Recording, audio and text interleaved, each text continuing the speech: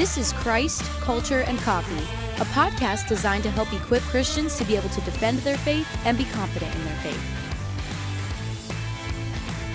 Hey, welcome to Christ, Culture, and Coffee. I'm Robbie Lashua. I'm here with my co-host Tyler Hurley. How's it going, Tyler? It's going great. Good. We are super excited to be back this week. We're going to be kind of pushing on the topic we discussed last week, and we're going to be refreshing you guys on abortion apologetics. Yeah, we had Seth Gruber on a couple weeks ago, and we talked about abortion and the pro-life movement. Then last week, we talked about should Christians be a single-issue voter, and the big answer was, well, it depends on the issue, and if it's abortion, yes. Right. And if you haven't listened to that, go check it out. But today, what we want to do is we want to get into apologetics. How do you talk to people about abortion? What are evidences and arguments that you can help them to see and convince them that the pro-choice ideology, pro-abortion culture is wrong and we should change it? So that's what we're going to get into today. But before we do that, this is Christ, Culture, and Coffee. We start with the most unimportant thing first, which is the coffee tip before we get into the meat. But we have a coffee tip today. I don't know if we've said this enough to you guys in a while, but the reason we're called Christ, Culture, and Coffee is because that's an order of importance. Now, Yes. like that's the whole idea here. So yeah, Yep. we love coffee, but least important on the topics we discuss. It is, of the things we discuss. However, in the other things we don't discuss in life, it's probably more important than I wouldn't most. say least important because of all the things we discuss. We've discussed some things that weren't as important. Coffee's a big deal because if it wasn't for coffee, a lot of other people in my life wouldn't like me at all. And they'd be harmed. And I really think I'm not addicted to coffee anymore. I think coffee's addicted to me. Ooh. So wow, that's a finding quote right there. It keeps finding its way into my life. Okay. It's very odd. Yeah, anyway. I like it. All right, so you got the coffee tip for today, Tyler. Yes. What is it? What's this the coffee tip? is very patriotic, very American. Do you want me to sing God Bless America behind it while you're saying it? Please. No, our audience wouldn't appreciate that. No, I don't think they want to hear that. No, Yeah. they'd turn it off immediately. Yeah, just fast forward a Yep. few. So this is about the Boston Tea Party. Now, what's interesting is some of you may know, obviously, what happened with the Boston Tea Party, right? A tea tax was imposed by the British government in 1773, which not only led to the raid on tea shipments in the Boston Harbor, but it also led Americans to completely dropping the idea of drinking tea in general, and they just switched to coffee. Amen. We don't need your dirty British tea. We needed the And dirty listen, for those of bean you water. listening in the United Kingdom, I'm sorry. Yeah, that's true. We do have a lot of listeners in the UK. I know, So, I know. You know what? We love you guys, but God bless the USA and God bless coffee. I love coffee. Yeah. And I'm glad, that was one of the things that made us switch to drinking Yes, it is. coffee a lot. It is. And so that's actually one of the big cultural shifts that happened in the U.S. And so as of now, the United States consumes more coffee than any other country in the world. Yeah. And to me, I'm like, you know what? We're just still spitting in the face of the redcoats back in the day. Back in the day, the And we're tyranny. Like, no. Yes. Yeah, we're like, we care more about our coffee than your British tea. That's true. Yeah. However, so there you go. However, I wonder how much tea Americans consume because people still drink tea. Oh yeah, I It drink still tea. happens. I drink tea a lot. Oh, and the truth comes It's out. true. I drink coffee more I than had I an drink iced tea tea yesterday, so. Yeah. Oh, Yeah, I know. Exposed. Only God can judge me. Isn't that the statement? Oh, Just that kidding. should scare you. I know. It does. It actually we go. does. So, well, that's the coffee tip for today. Yeah, kind of a weird cultural shift in America as to why Yes. we drink so much coffee versus tea was because of taxation and the Boston Tea Party and that whole debacle that went down way back in 1773. Yes, so yes. if you go to Boston today, actually, I think they charge you if you want to throw tea into the harbor. I think you can buy it for a price, but you can't just go chuck it in. You get in trouble for that. Yeah, but so many that's people, true, yeah. so many people want to People do it. do It's that, like yeah. a tourist trap where you can go throw tea. It is, into yeah. the I think it's very harbor. patriotic, yeah. Yeah, it's and you should interesting. drink coffee while you do it if You you're should, doing it. yeah. That'd be the best. That would be interesting. What if you're drinking a British coffee? British. That'd defeat it, I think. Yeah, well, I mean, we've talked about this before too. Like, hardly any coffee that we actually get grows in the U.S. Yeah, so it's Hawaii and California. That's it. That's it. So, all right. Well, hey, let's move on Yes. to the meat of the issue today. So, abortion apologetics. So, this is an important thing for you to understand as a Christian. When it comes to the abortion argument, all of the evidence is on our side. And I know that sounds like hyperbole. It sounds like something a politician would say. It's true.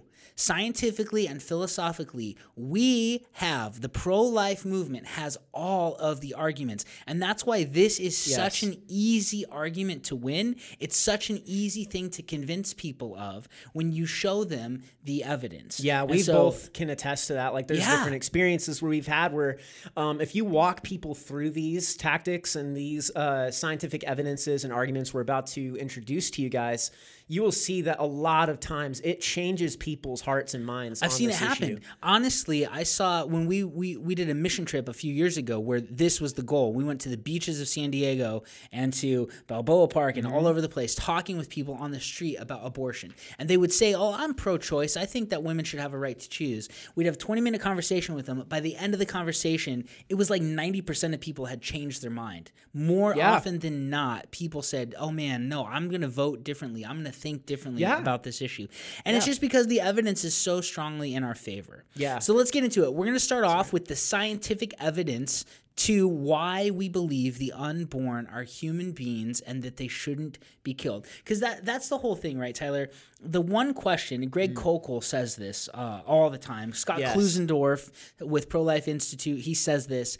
The one question you need to ask is, what is the unborn? Yeah, exactly. And that's the question. And so... if it's a human being, then you shouldn't even think about killing it. Yeah, exactly. If it's not a human being... you don't even need to ask the question whether you should or shouldn't. Like, nobody asks, like, should I remove an appendix or a gallbladder? It doesn't matter, right? But if it's a human being, that's a little different. So is it a human? Is it not? We think it is. Yes. And so these are the evidences for how you can argue this. It is a human being. You should not be able to kill it. Yes, yes. And so one of the scientific reasons that we want to go over with you guys is the fact that the unborn is a living being. That's a scientific reason of argument that we have here. It is living. It is living. Yes. Yes. Well, how is that the case? How do we know that? Yeah. So there's three facts I want to go over here that are these attributes that scientists say that they constitute towards a living being, towards the unborn being a living being. Okay. And so that is number one, it's anything that exhibits irritability or reacts to stimuli. Okay. And a fetus does that? A fetus does that. A zygote does that? A zygote, an embryo, whatever you want to call it, does that. It reacts to stimuli. It reacts to stimuli. And that's the same case. The fetus does these other two facts. All of them about do, yes. Sure. Anything that metabolizes, which is just converting food into energy, that is also considered a living being. Okay. And anything that has cellular reproduction or growth. Yes. So those three factors are scientific reasons where scientists agree that the unborn would be a living being. Okay. Yes. Okay? So point number one, scientifically, the unborn is a living being. Yes. Just like all other humans. That's correct. All right. The second point we want to talk about is that the unborn is a distinct being. All right. So it's living, but it's also distinct. It is not its mother's body. Often you'll hear people say things like, well, it's my body, it's my choice.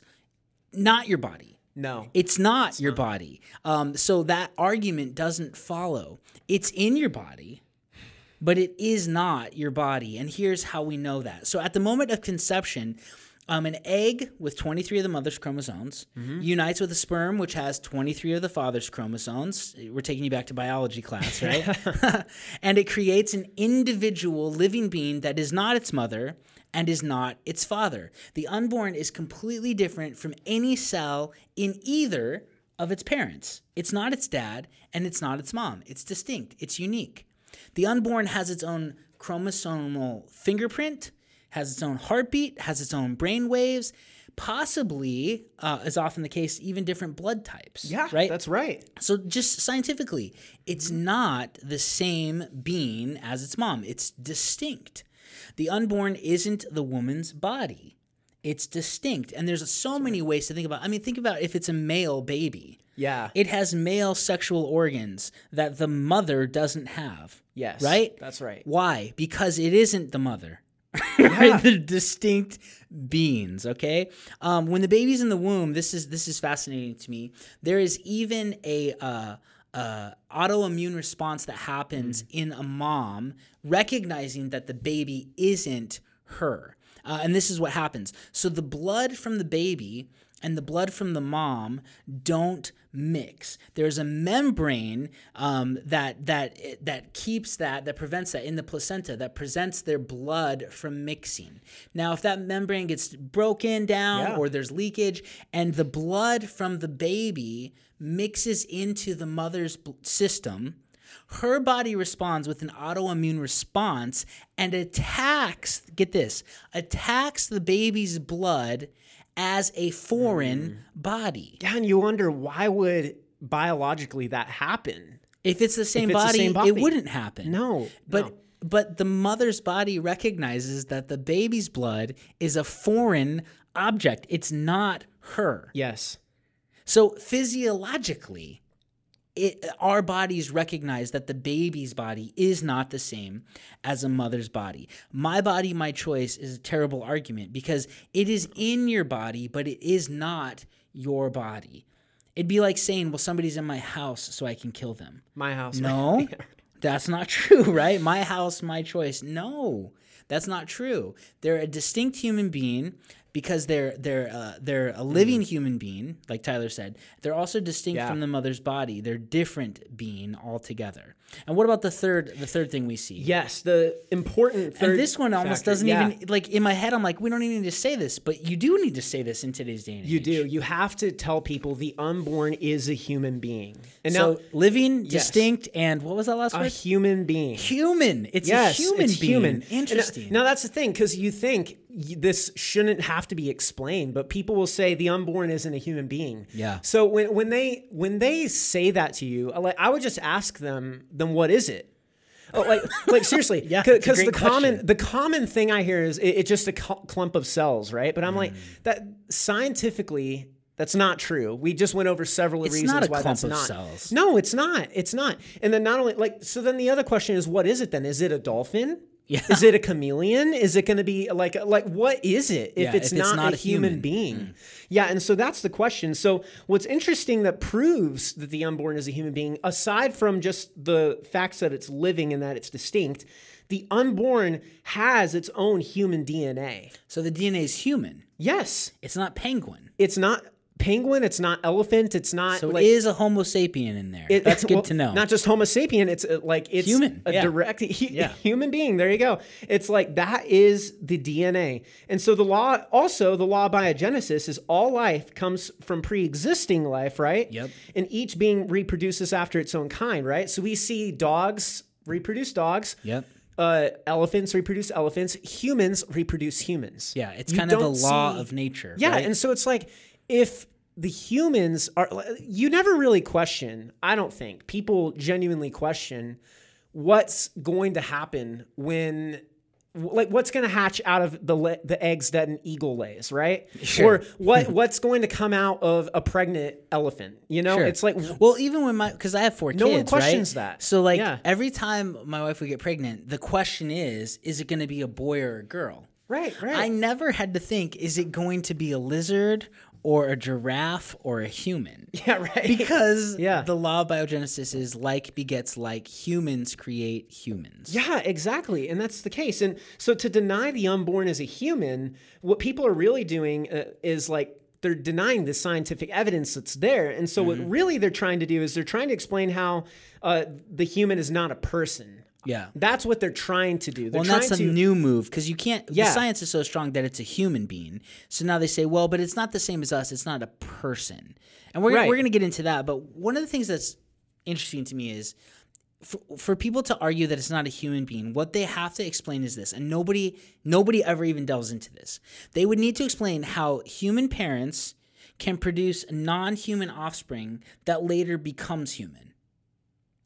That's a tough, like, what are you saying? Yeah, that's the question, because then the question becomes, okay, if it's not a human being, but you know that at some point it becomes a human being. Where's that point? Where is that point? Yeah. It's not the magic of the birth canal that does that. And we know this because of how early Like premature babies can be born and survive out of the womb. And we're like, okay, that's a human being. If it's the magic of the birth canal, what about C-section babies? Are they not human beings? I mean, it is a human being because that's what it is. Yeah. It's not defined by any of those things, which we're going to get into those factors later of what defines. But scientifically, it's human. Yes. DNA-wise, it's distinct from the mom. It's a living being, and it's a distinctly human being. It's not something else. Yes, that's so important to know. Like you were saying, going back to the idea of it being a person, right? That's the move a lot of people take now, because you can't deny. Like back in the day, people would say it's just a clump of cells because they didn't really know what's in there. But now with ultrasound technology and what we know of the development of a fetus,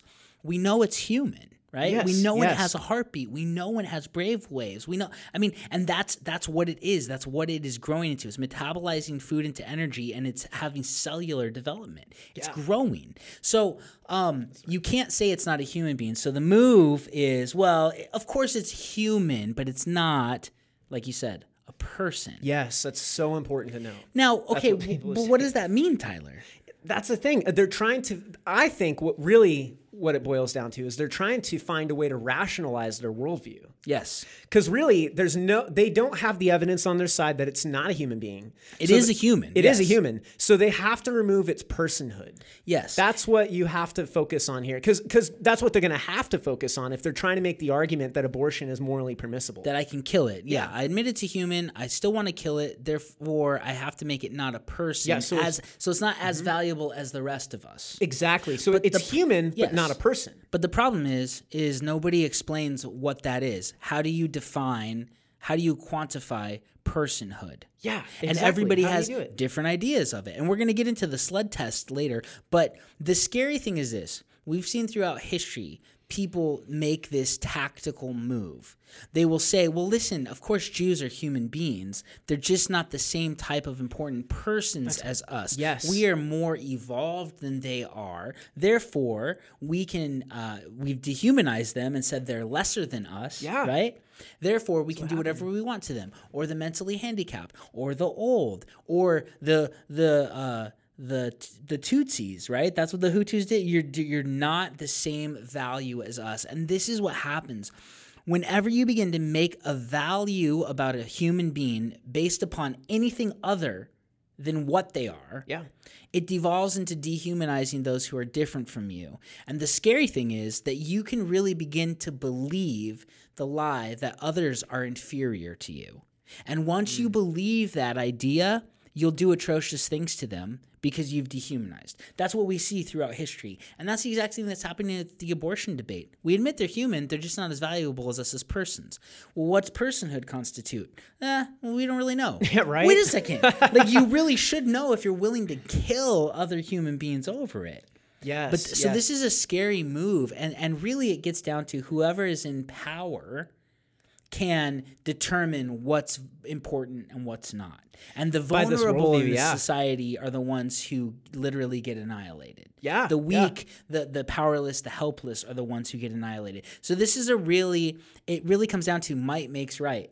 Because I am in this position of power, I can choose to kill you. My will be done, not God's will. Yeah.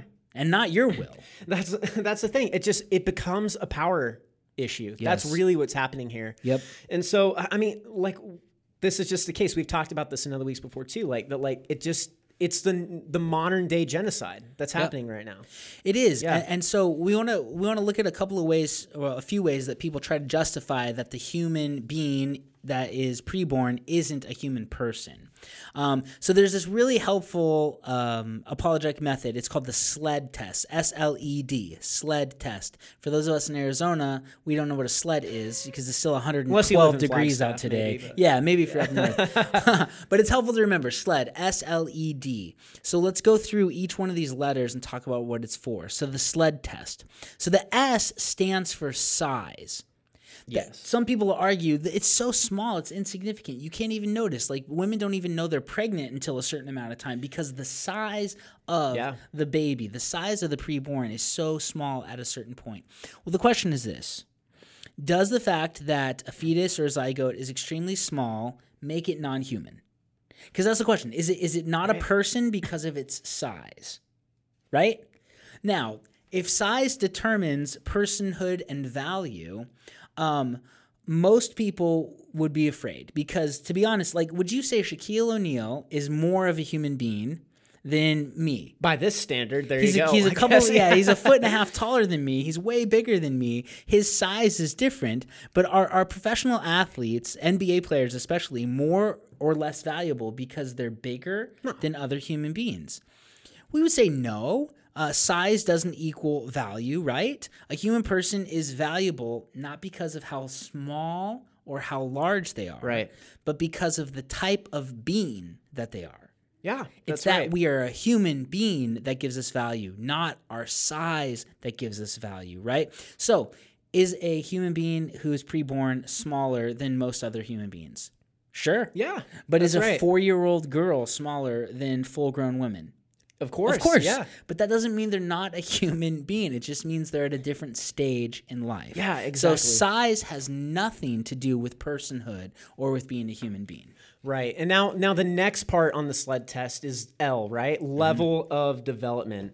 So the question with that you want to propose is, does the fact that a fetus is at a certain developmental stage make it non-human, right? Is it just because that's an argument that comes up a lot? People will say, it's not a human yet because it hasn't fully developed into a human being. It hasn't developed all the attributes of a human being. Yeah, even when we talked with Seth Gruber a couple weeks ago, he was saying, people will say, well, it's not a human person until it can feel pain. Yeah. First of all, where do you make that rule up from? Right. Like, who decided that, right?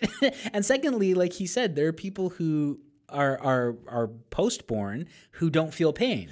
Exactly. So are they not human beings? Are they not human beings? Or other questions is like just people who are not just lacking in development, but missing other parts of the human body, right? And whether you're born with a disability where maybe, it's rare, but it happens where sometimes you could be born without a limb, or something like that, or living and you have to have like your arm amputated. Does that make you less of a human being? Because you can't function, or you have like a traumatic brain injury. I met a guy seriously a couple weeks ago who came here and he had this dental accident.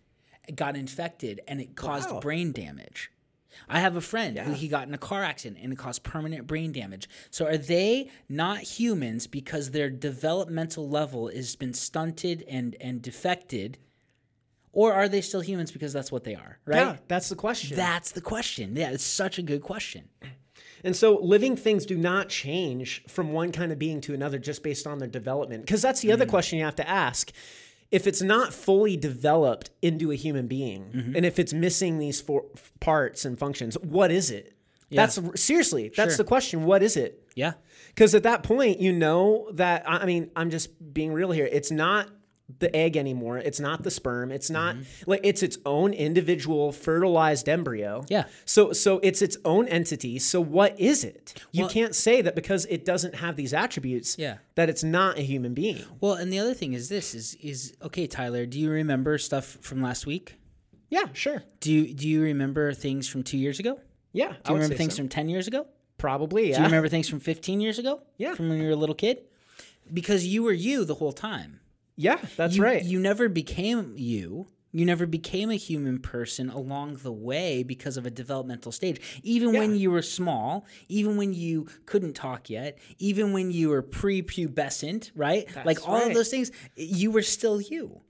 Yeah, it doesn't change. Level of development, you're right, it has no bearing on whether a person is a person or whether they're a human being. Yes, that's absolutely so right. S, size, L, level of development, E in the SLED test is environment, right? And this one I think is probably the stupidest that gets argued, right?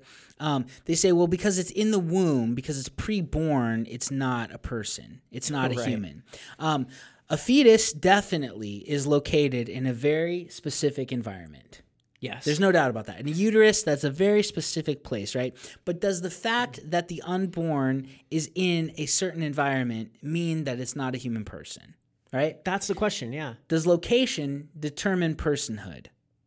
No. Does location determine value, right? If you cross over, we have listeners up in Canada, right? If I cross the border from the USA into Canada, am I no longer a person because I'm not in the same environment? If I roll over at night on my pillow and I'm in a different location or different environment, does that mean I'm no longer a person? If I go up the Grand Canyon or down, it's such a stupid argument. Now, sometimes people talk about viability with this, right? They'll say, well, listen, like the baby's really dependent on the mother, and we're going to talk about degree of dependency. But they'll say it's such a specific environment in there that that until they come out and they're breathing in the same environment as the rest of us or whatever. This is something interesting. So today my mom is leaving to go to Cozumel or Cancun to go on a scuba diving expedition because she scuba dives all the time. She's been around the world scuba diving, right? Now think about this. My mom puts on a mask and flippers and an air tank and a regulator, and she goes way down in the bottom of the ocean into an environment where she's not viable without the aid of a bunch of other stuff. Yeah, that's right. Is my mom not a human being when she's on the seafloor? No. But Tyler, it's a different environment, man. It's a totally different environment. That's how silly it is. Like, people don't realize this because it just becomes to changing around morality based on your worldview. That's what they're doing. It's like excuse after excuse. It's trying to justify the killing of human beings turns into nonsense. Exactly, because the examples that Robbie just gave here seem laughable, but that's because they are. Yeah, they are laughable. What's the difference between being in a womb or out? There's no difference. There's no difference for personhood, right? For personhood, yeah. And because the thing is too, like I just mentioned this a little bit ago, like the fact that we can save premature babies like way before their due date and that they can survive outside the womb, but yet it's okay to abort some that are still in the womb up until the point of birth by some people's definition. Sure. Then where is the point where it becomes a human being? Because it's change in environment apparently doesn't matter in that sense. No, and so what happens is it comes down to I decide whether it's a person or not. Yeah. I decide whether it's a human being or not. So it's not given what our country's founded on. Right. Like we determine that these are self-evident truths, a right to life, because it's a God-given determination. Now we've placed ourselves in God's place and say when a human being is a person or they're not. Yeah, and the pro-choice movement is popular right now. Yes. And that's why this is happening. And it's just because people are making themselves into God. Yeah, that's I mean, exactly it's really, what's happening. I determine when this is or isn't, which is not... Yes. It has no evidence, but it's also just a disgusting place to be. Yeah. So sled test, size, level of development, environment... And then degree of dependency. That's the D on the sled test, degree of dependency.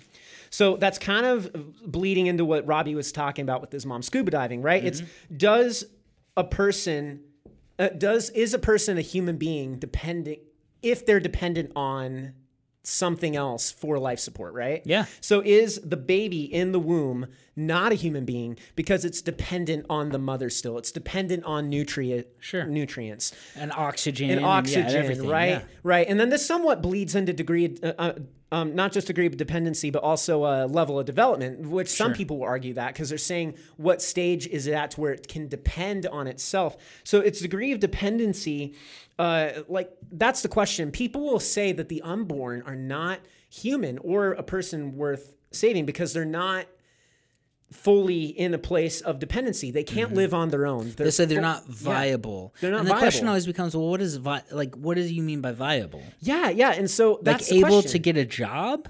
Is that viability? Because there's 12-year-olds who don't do that. Yeah, and then or the question of, well, are they able to eat on their own? Because some people can't do that who are outside the womb of all stages of life. So are they not a person? What about this? Like, I'm pretty dependent on air. Yeah. H2O and oxygen are kind of a big deal to me.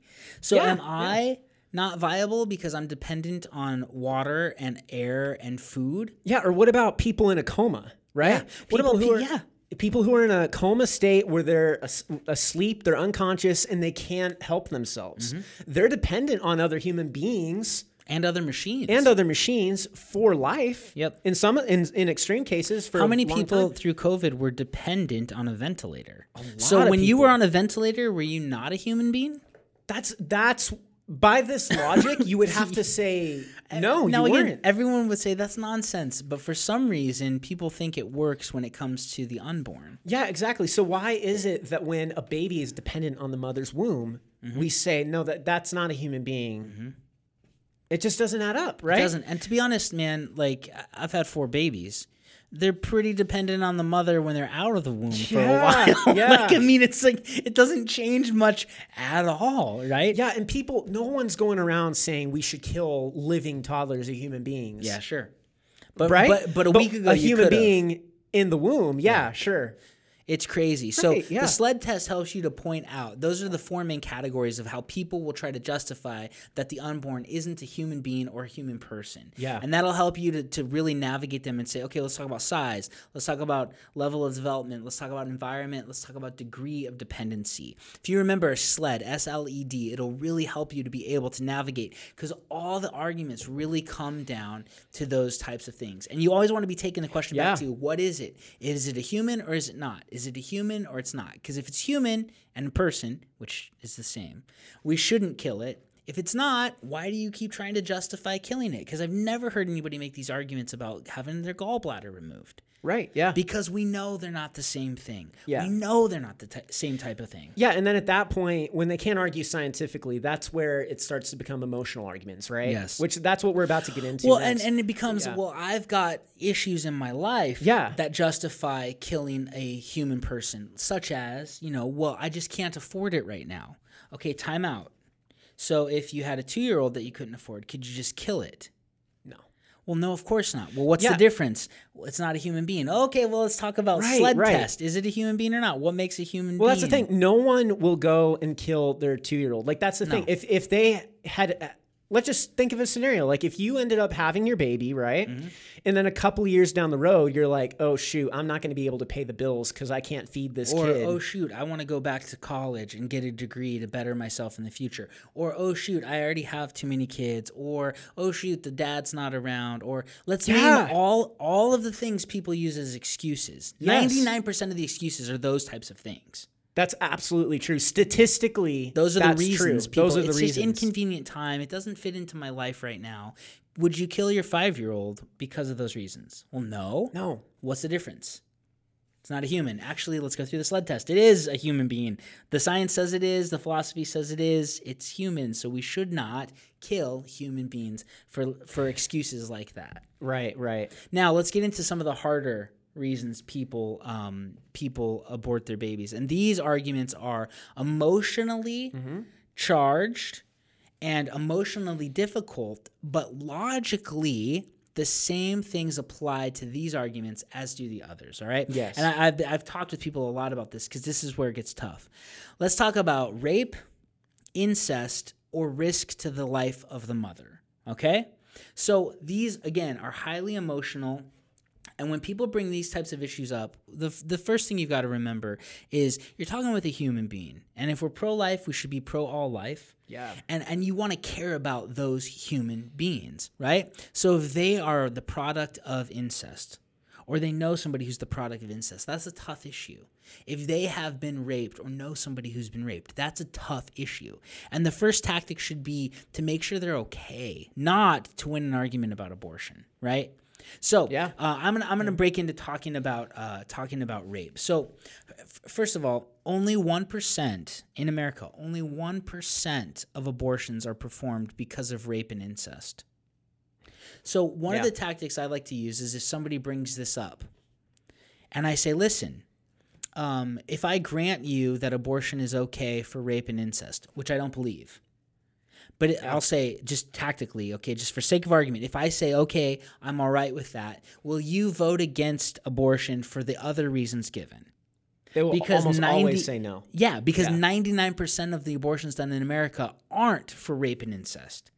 So if we could just get that law changed, are you kidding me? Yes, that would be amazing. So that's a tactic I use is, would you be okay if I admit this, will you vote against the others, right? Yes. So but we do have to deal with the 1%. Yes, of course. When it comes to rape, again, the first question you should ask a person who brings this up is, hey, let's throw the argument aside because I care about you as a human being.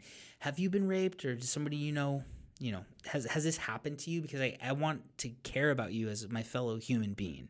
And if they say no, you go on. But if not, you talk about it. You ask, man, was the guy caught? Like, do you need any like counseling, or how can I help you? How can I pray with you? We want to do care to human beings because we care about all life. So that's always the first tactic when this gets brought up. Ask them, has this happened to you? Now, if they're just using it for sake of argument, then you move on to talk about why it isn't justifiable to kill a human person because of rape. Yes. Right? Justice would be the rapist getting caught and imprisoned. Yeah, that's right. That's justice, the person who did the crime, right? So this is how the argument goes. Can you justify killing the child of a criminal for the crimes that the father committed? No.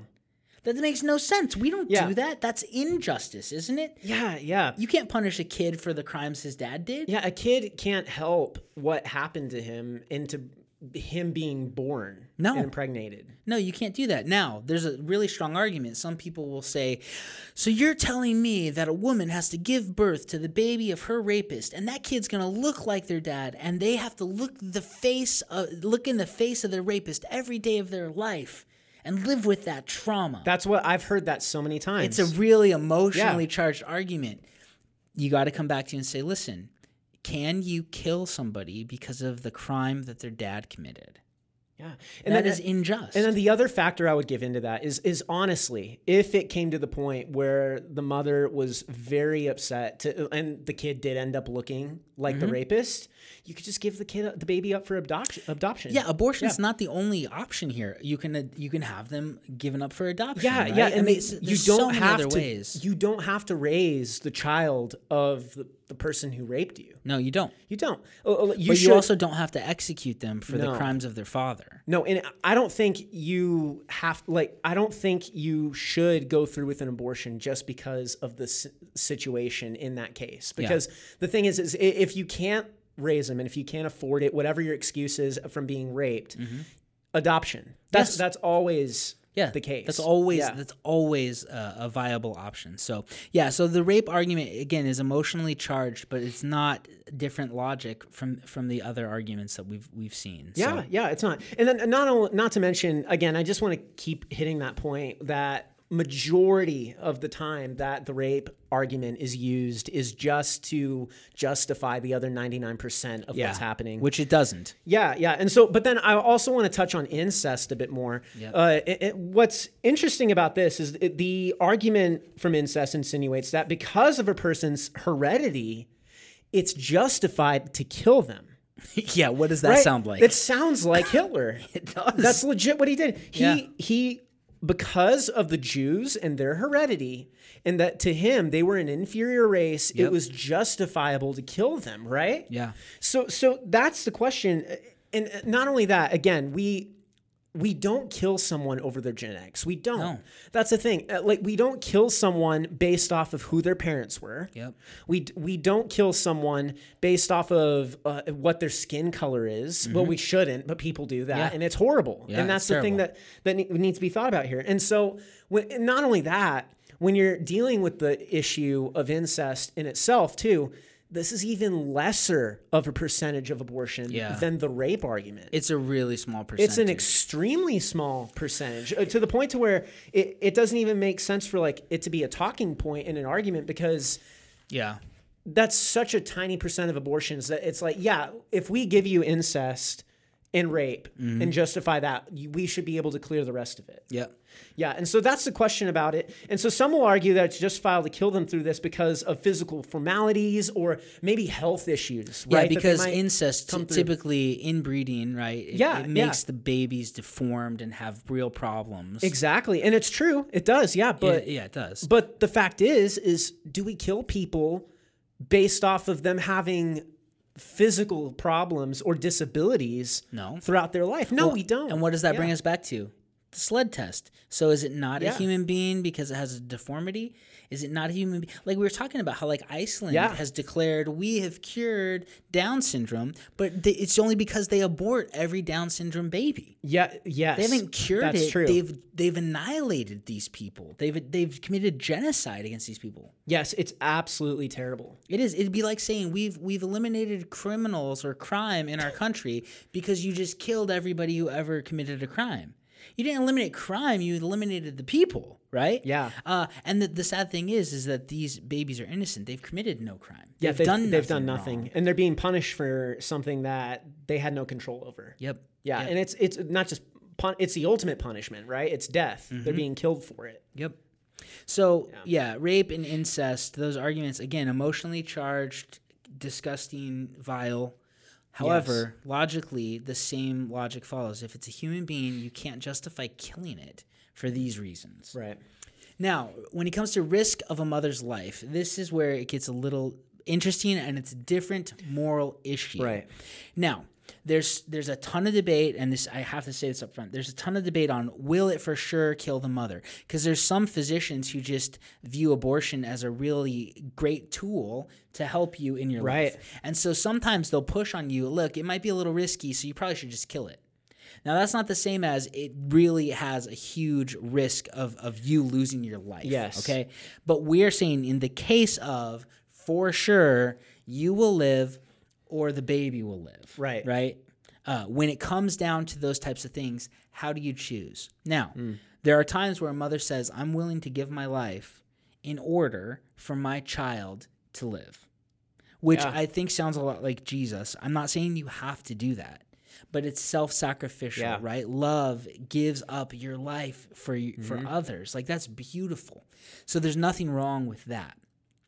There are situations, though, like an ectopic pregnancy, right, where the baby is fertilized, but the egg is in the fallopian tubes and it hasn't attached to the uterus. So the baby is going to die. Yes. No doubt about it. It cannot grow in the fallopian tubes, right? That actually happened to my aunt. Yeah, it's happened to a lot. It's kind of common. It is, yeah. So here's the thing. But if the baby continues to grow in there, even though it's going to die, it could also really damage the mom and kill the mother. Yeah, and that's the case. Like, it comes to a point where it's like, okay, well, the baby's going to die, and that's scientifically verified. For sure. Yes. Yeah, but if we just allow it to continue to grow, you'll both die. It could kill the mother, yeah. When you're in that kind of a situation, and I've talked with people, I remember I've talked to people here at the church about this, where they've been in that situation, and they just feel so much guilt over choosing to eliminate the ectopic pregnancy, to kill that fertilized egg in the fallopian tube so that the mother can live.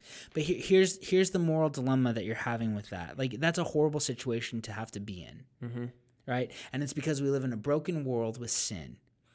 But when you're in that situation, the choice is allow two people to die or choose to allow one of them to live. Yeah. So am I gonna choose to let two die, or am I gonna choose to let one live? Right. Well, now, of course, this is a tougher choice than like most situations, because you're actively killing a human being in this case, and but it's to save the life of another to save the life of a human being. So the choice is let two die or let one live. Yeah. Now, again, it's a really hard choice to make, but the right moral choice to make is to let one live. You choose, we talked about last week, you choose the greater good in a really bad situation. You choose the greater good. And so if you've gone through that out there, I don't want you to feel guilt over it. It's a horrible position to be in. It's a moral dilemma for sure. But you choose the greater good, and you know that there's grace from God, and you know that there's mercy from Him, and that He's going to take care of things, and He's good. And again, I don't know what your theology is on what you think about the unborn going to heaven. I think that they do. And I think that they're with the Lord, and I think that you'll see them one day. But that is a different scenario than 99.9% of the abortions that take place in our country that are done for convenience, finances, family planning. I have too many kids.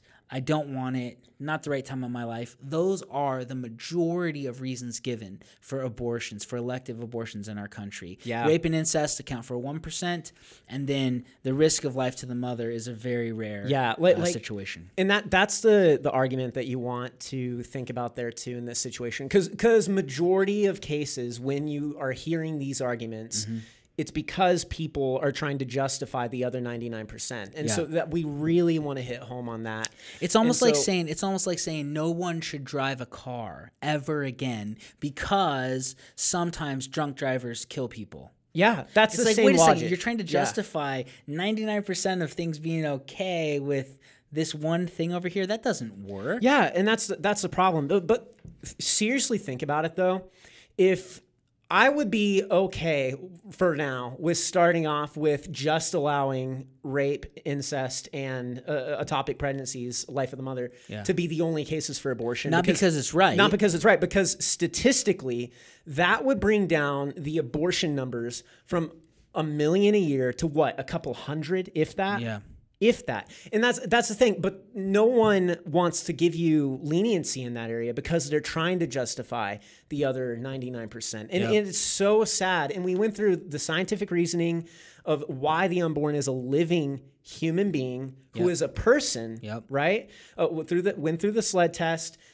You can verify that the unborn is a living human being with its own distinct personhood, and it should not be justifiable in any case to kill the unborn. No. Well, and sometimes people act like this baby is an intruder. It's like a squatter in the womb of the mother, and it's come in and it's disrupted, and it's time out. Do we know how it got there? I'm pretty sure we know how this works at this point in our life, don't we? Yeah. You're married, right? Yeah. So, okay, we know how this works. So I asked this pro-choice professor, remember when we were in California? Yeah, she said, I just really think that people should have a choice about what happens to their body. And I say, I agree. But the pregnant woman already made the choice. She did, yes. When she chose to have sex with whoever she was having sex with. The choice was made because that kind of activity can lead to this kind of a consequence, this kind of a situation. So it's not like the baby just decided, I'm going to, be a parasite and infect a person for no reason. And that's another reason why I think I'm a huge advocator, not just from a biblical standpoint, but from just a life standpoint, that you should wait to have sex until you're married. Absolutely. Because if you don't, and you end up getting pregnant and you're not prepared, you don't want to, maybe if you're having sex with someone who you don't want to marry, and you end up having a kid together, that complicates things. Like you see so many issues where this is the root of the issue. You're making a poor decision about your sex life. And now the thing is, a lot of people don't want to hear that. Well, but the truth of it is it's that true. Casual sexual, there was a Facebook post from my mentor last week about this. And he said, the reason people want to think about it, I want to just have casual, meaningless, non-emotional sexual relationships that bring me pleasure. That's called really selfish. Yeah.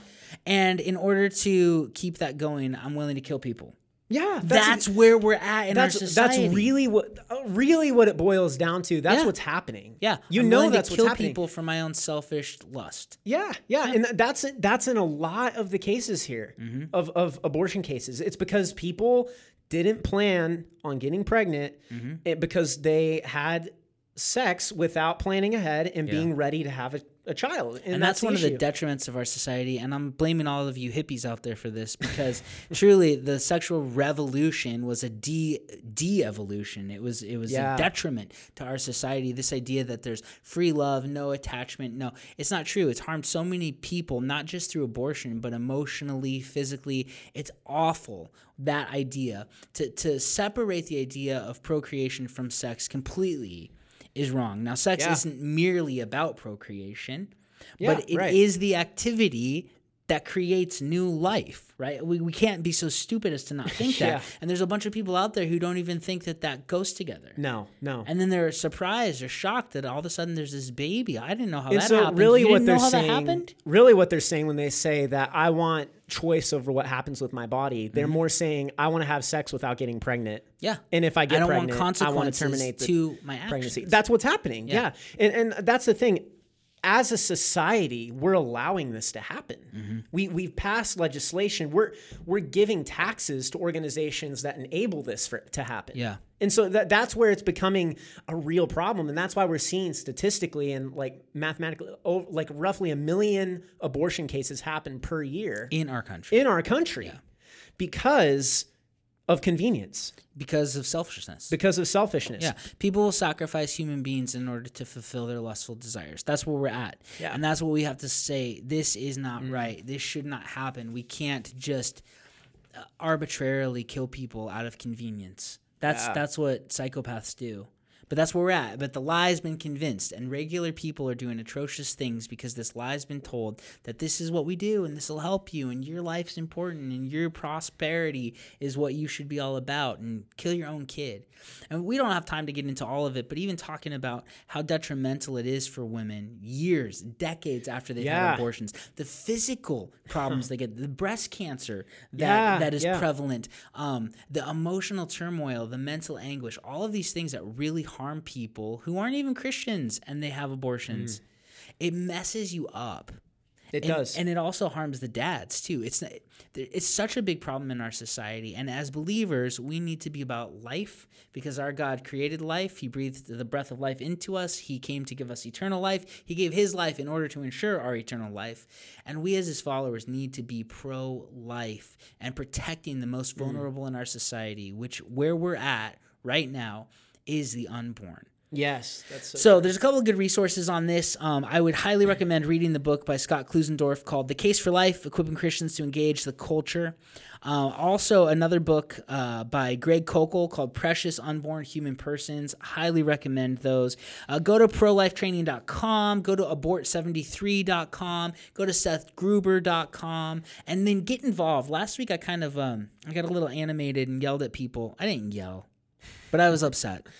If you care about this issue, put your money where your mouth is. Yeah. Get involved. Give to your local crisis pregnancy center. Give to your local Christian pregnancy center, right? Wherever you're at. Here in Phoenix, cpcphoenix.org, newlifepregnancy.com, nationwide, savethestorks.com. Get involved and give your time and give money to this effort because we are literally fighting for people who can't fight for themselves. Yes. And this is the factor here. Like with these resources that we just listed here and the SLED test and everything we talked about on this episode today, you can change people's minds. You can. I've done it before. Robbie's done it before. Yep. It's super easy because the thing is people are just uneducated. Yep. A lot of times people are uneducated and they don't understand the implications of what's happening in the U.S. with abortion or that the unborn is a human being. And all it takes is to just walk them through the SLED test. And you see people's eyes will be opened. And through people getting involved and getting on board with this and sharing this information,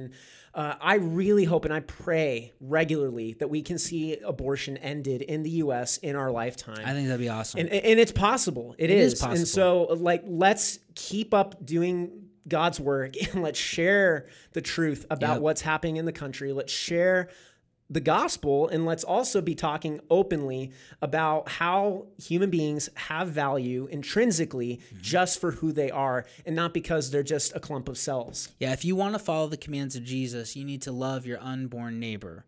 Loving them would mean fighting for them to live. Yes. Loving them would mean taking some of the financial burden on yourself. Loving them would mean maybe adopting them. Loving them would mean doing something other than just posting stuff on your social media take about action and speak for those who can't. Yep, absolutely. This is true religion, taking care of orphans and widows in their distress. Jesus' brother said that. Yeah. James, that's in James. And we need to take that seriously. We need to be activists for life, to love people who have made mistakes, to show that there's forgiveness and there's healing in Jesus. But man, to fight to save 1 million fellow Americans this year alone. Go out, make a difference, do what God has called you to do.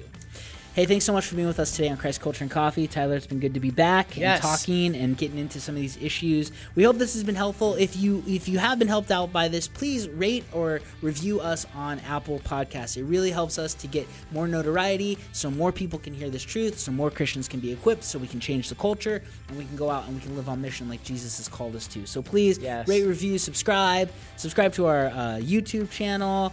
Hit us up on Instagram, Facebook. We have a Facebook Insiders group that you can check out in the show notes. But we love to hear from you. We love to know what you're doing. And if you have any success stories of changing people's minds about this issue, tell us. We would love to hear, hey, I tried the sled test. Yeah, that'd be awesome. It actually works. I mean, it really does work. It does, yeah. So we'd love to hear from you. But hey, thanks so much for listening and watching Christ Culture and Coffee today. We will see you guys next week.